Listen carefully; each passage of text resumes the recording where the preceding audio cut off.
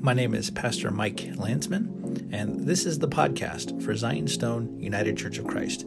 This podcast is taken from my weekly Sunday morning sermons. I pray that as you listen to them, they will be a blessing to you and strengthen you in your walk with our Lord and Savior Jesus Christ. Here's what we have for today. This morning I'll be preaching, the sermon title is very easy, Comfort.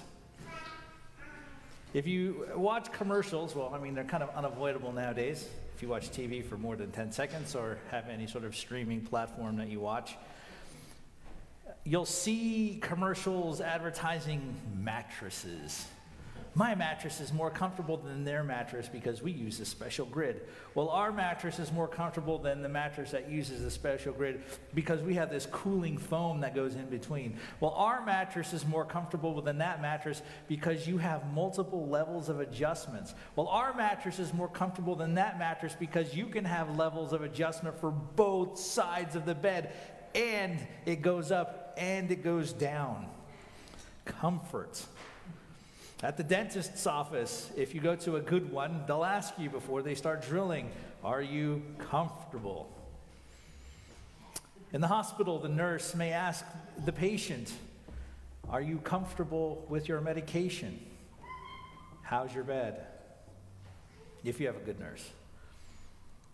When we want to get comfortable at home in wintertime, we put on plush pajamas, and if you're lucky enough to grab a book and a nice hot drink. In the summertime, we try to keep the air conditioning just at the right level, right? So it's just not too hot, it's not too cold, unless you live in Florida where they just blow it as cold as they can because it's so hot there all the time. Our lives revolve around trying to make sure we're always comfortable. When you're driving, do you have a little button that turns on a heater so your butt is warm when you're driving in wintertime? Comfort. My friend has a Ford F-150. You push the button the other way, and it blows cool air. Who knew? But life isn't always comfortable. And seeking comfort at the expense of maturity and spiritual formation in Christ isn't the same comfort of what it means that God is with us. In the reading from Isaiah this morning, God speaks comfort to his people. And since the theme during this Advent is God with us, we're going to look at comfort through that lens of what it means, God being with us. What is the comforts that he brings? Last week we looked at the topic of justice and righteousness. And I would suggest if you haven't, go back and listen to that on the sermon podcast. So what we heard read in Isaiah 40, to help us understand it a little bit better, we need to know the immediate context. So in chapter 39, the king of Judah, his name is Hezekiah, he has sent some letters and a gift from the king of Babylon, which should make you suspicious if you were Hezekiah. Because in the chapter before that, Hezekiah was dying, and he sent to the prophet of God, Isaiah, will I recover? And Isaiah's like, no, you're going to die. And Hezekiah gets sad, and he's like, God, please, if there's any chance, please spare me. And God says, Isaiah, go back to Hezekiah, tell him he's going to live. So Isaiah goes back, tells Hezekiah, you're going to live. And Hezekiah's like, yes, that's awesome. And God spares Hezekiah, and he recovers. So the king of Babylon's like, hey, good job. I'm glad to hear that you've recovered. But for some dumb reason, known only to Hezekiah, maybe pride, he's like, hey, Babylonian messengers, why don't you walk with me and I'm going to show off everything to you. Look, here's my treasure house with all of my money and gold, my spices. Here's my armory. Here's all the weapons that we have. Isn't this magnificent? Not a good idea or a wise decision on his part. And Isaiah stops by afterwards and says to him, hear the word of the Lord. Everything that you just showed to the Babylonians, they're going to take it away, along with your sons and a bunch of people. And Hezekiah responds, yeah, that's cool. At least I'll have peace in my time. It's their problem. I won't have to deal with it, so I'm not too worried about it. Then, right after that, we get the passage from Isaiah 40 about comforting the people of God. And Isaiah 40, I believe, also marks an interesting point in the book of Isaiah where you've had narrative and prophecy beforehand, and then from 40 on, you have this switch from that to just the word of the Lord. And so this passage, speaking about comfort, comes right after the information is given that they're going to be conquered. Their sin has been too great, and they've tested God for far too long and for too many times. You know, we said in our prayer of confession this morning, we have sinned against you, provoking your most righteous anger against us. And sometimes when we read that and we confess that, it kind of doesn't sit well with us. Because when we talk about God being love, if we overemphasize God's love, I think sometimes we lose the fact that what we do matters to God. How we live matters to God. And for the people of Judah, they've tested God for far too long and too many times. But then we get this passage, right? Just like with confession, we have provoked your righteous anger against us. And we know when we speak of God's anger comes from his holiness, right? It's a response. Not anger as in Zeus is angry, so he's going to throw a lightning bolt at you. God's anger doesn't work that way. But then we went, have mercy on us, have mercy on us. And then in our prayer confession, we basically said we trust that you will have mercy on us because of Jesus Christ.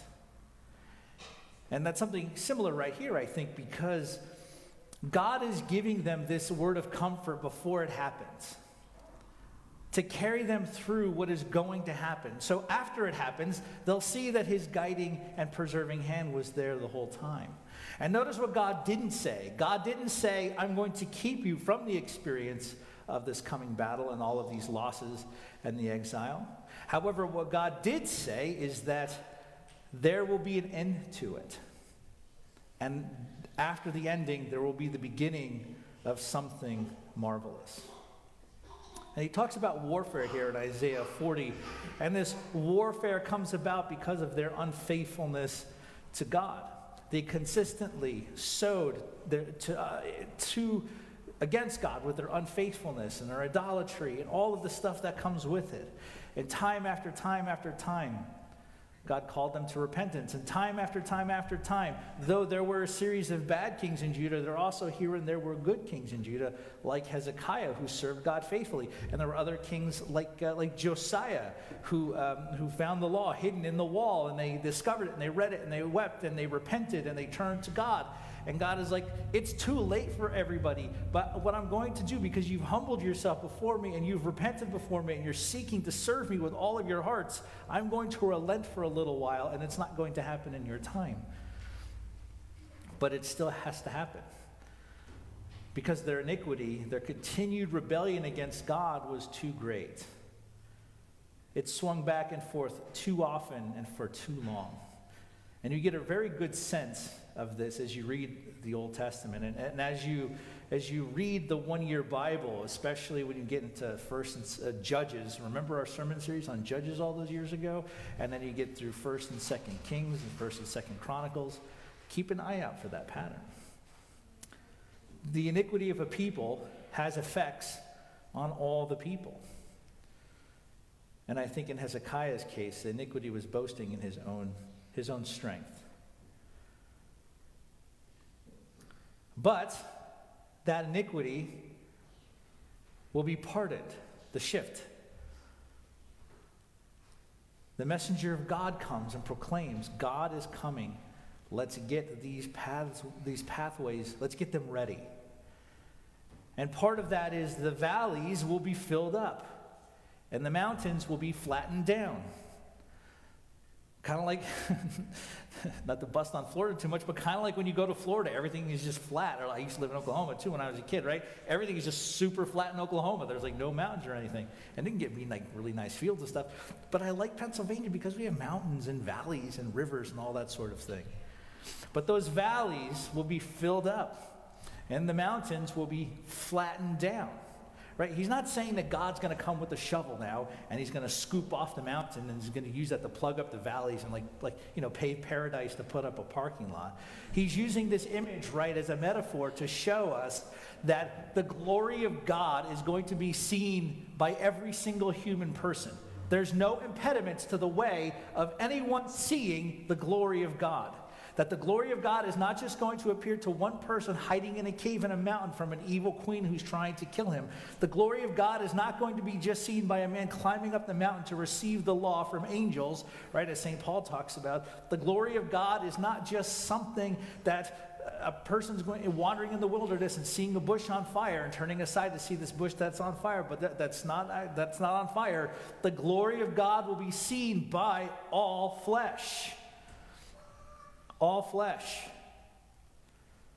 This should be comforting to them because it shows that they will be restored. It shows that they will be forgiven. It shows that the situations they're going to find themselves in will not last forever. That God himself is coming to make all things good. And this doesn't just have an application to their own immediate context. This has this overarching messianic context as well. It speaks to several different events that we ourselves continue to live in as our part of the story of the people of God. Then we turn to the story of St. Simeon in the Gospel of Luke, chapter 2. And Simeon he's not a priest, but he's a holy man. And it says that he's righteous. It says that he's devout, right? So he has real faith. And we've talked about this a lot before, so I won't dwell on it too often. But our faith is not just belief, but our faith is also how our beliefs inform our actions, our faithfulness to God. And Simeon is waiting for the consolation of Israel. This consolation of Israel is speaking of this messianic expectation that the Messiah will come. And God says, because you're devout and righteous, you're going to see this before you die. Imagine that. The longed for expectation of Israel, you will get to see it yourself. So St. Simeon, he goes to the temple and he comes across the Holy Family and he sees the young child Jesus, right? And a germaphobe mom's worst nightmare, he runs over to Jesus and he picks him up and he holds on to him. And he starts singing. Lord, let your servant depart in peace according to thy word. For mine eyes have seen what? The salvation that you have prepared before the face of all people. A light to lighten the Gentiles and the glory of your people Israel. Right? In this child. And they gave him back to Mary, and Mary wiped him down with sanitizer. She was paranoid. My eyes have seen your salvation you have prepared in the face of all people. This isn't just a prayer we pray if you join us for evening prayer on Wednesdays, which you can still do in person, by the way, and online. It's something that we do regularly. It's not just a prayer that we pray. Remember the reading from Isaiah about the glory of the Lord being revealed? And that all flesh will see it? This is it. And where are they? They're in the temple. Because the Holy Family brought Jesus to the temple to fulfill what the law required of them, to dedicate their son to the Lord. The temple, this old man sees Jesus and he calls it out. The glory of the Lord that will be revealed.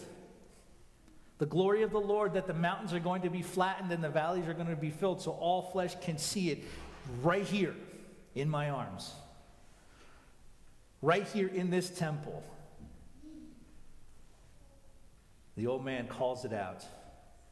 And we know the story. And John the Baptist comes to prepare the way, to be the messenger foretold of in Isaiah, the one who will prepare the way for Jesus' own ministry.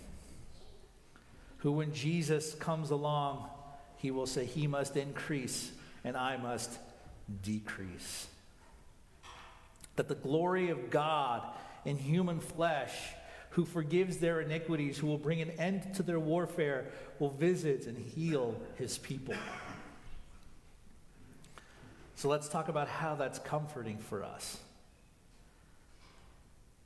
And thinking about this morning on the way here, if our Christianity has no comfort for anyone, then it is ineffective.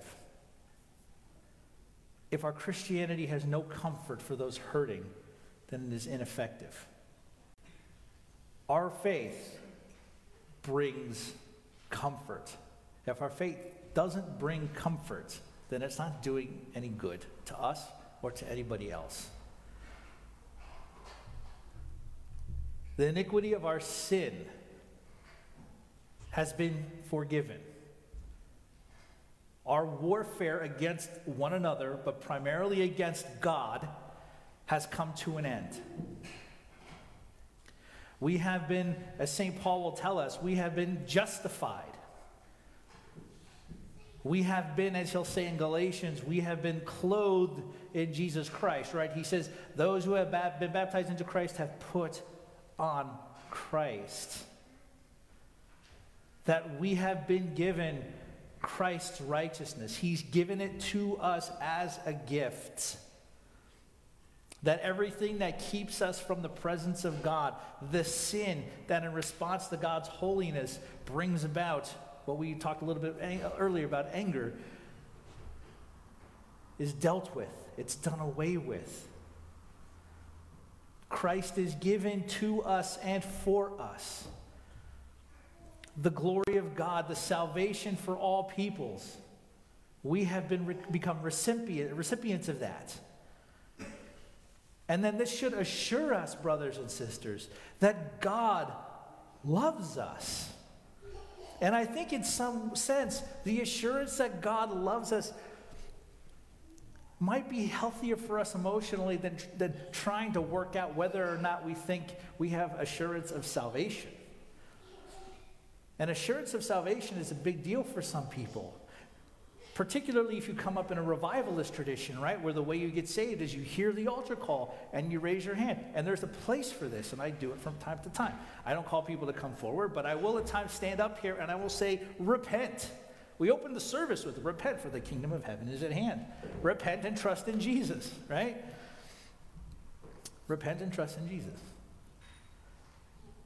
But what happens is, in Christian circles, particularly here in America, is we've created this culture of people who feel like they need to get saved over and over again because they weren't sure if they were serious enough the first time they prayed the prayer to ask Jesus to come into their heart. I've done it tons of times when I was younger growing up. And maybe you didn't grow up in that, and maybe you didn't have that experience, and that's okay. But lots of your friends and families do. Did my salvation take? How can I be assured that I'm really saved? How can I be assured that my sins really have been forgiven?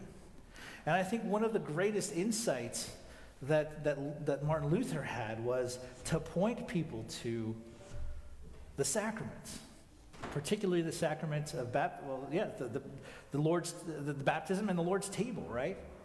That these are things that when our faith is weak, we can look to say, yes, there's the sign of God's love for me. That God loved me, and I know God loves me. That should comfort us. That we have been restored to union with God. That should comfort us. And that should be part of the comfort that we as Christians have to offer the world. Then flowing from that's primary. And I think one of the big things is we make these other things that I'm about to talk about, which are good, we make those the primary things because we don't really believe in sin anymore. The things we do aren't bad anymore, so we don't have to repent of anything. And if we don't have to repent of anything, then that means we can do whatever we want as long as we put a Christian stamp on it. But we have comfort then. After we have been healed and restored and reunited with God through the Father, through his Son, and the power of the Holy Spirit, then that means we can take comfort in the fact that the trauma and the pain of the sins of our past, that God has forgiven us of that. And not only that God has forgiven us of the pain, but the things that people have done against us, that God can and will bring wholeness. That God can and will bring wholeness to our trauma. That God can and will bring healing to the pain that we may have experienced at the hands of others.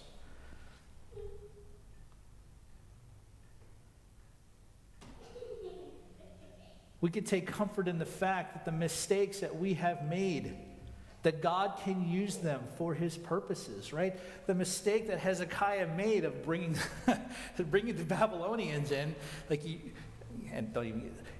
not a good thing, right? That mistake, here's all my treasure, here's all my cool cooking spices, here's all my armor and swords and spears. Isn't this great?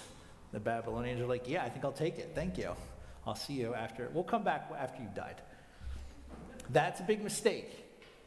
But after that mistake, Isaiah speaks the word of comfort in Isaiah 40. Warfare is ending. Your iniquity is forgiven. He even says you've been repaid for double, right? Our mistakes that we made will be used by God for his purposes.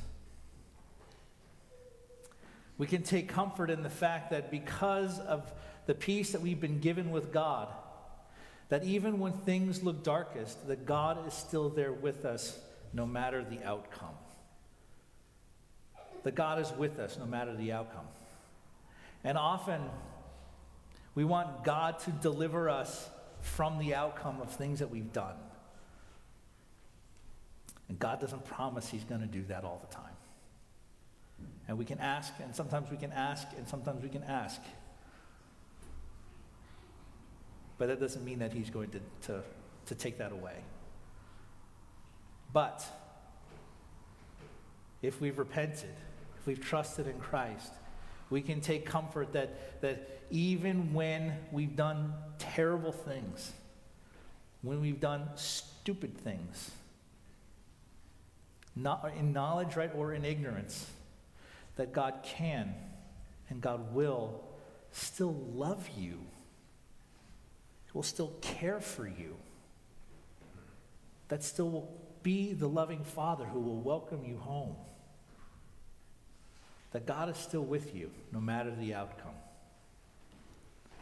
God didn't leave Hezekiah because Hezekiah made a mistake.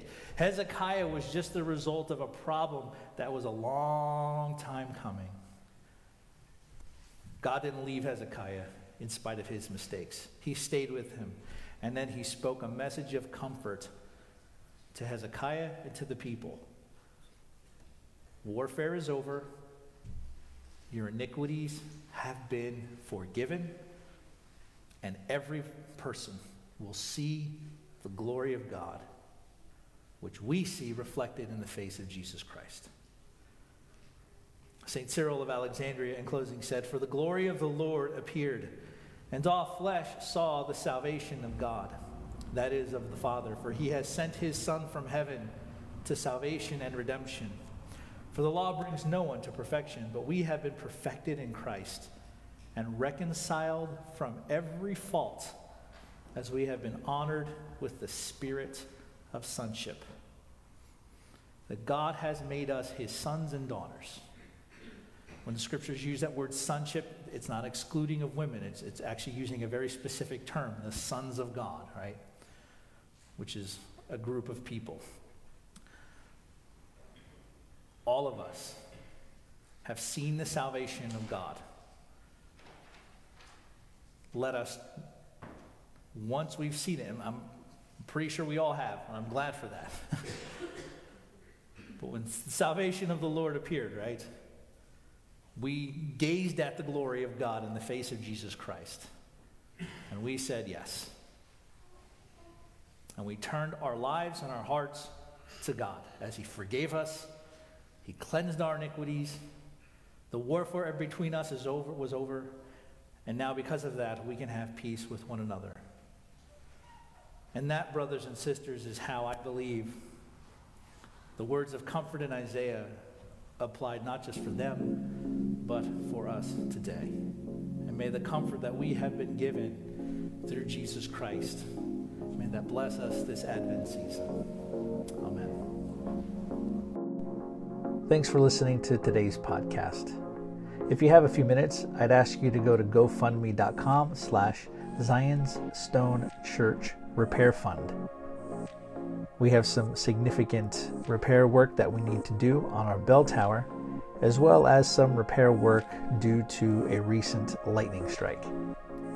Anything you'd be able to help us out with, we would greatly appreciate it.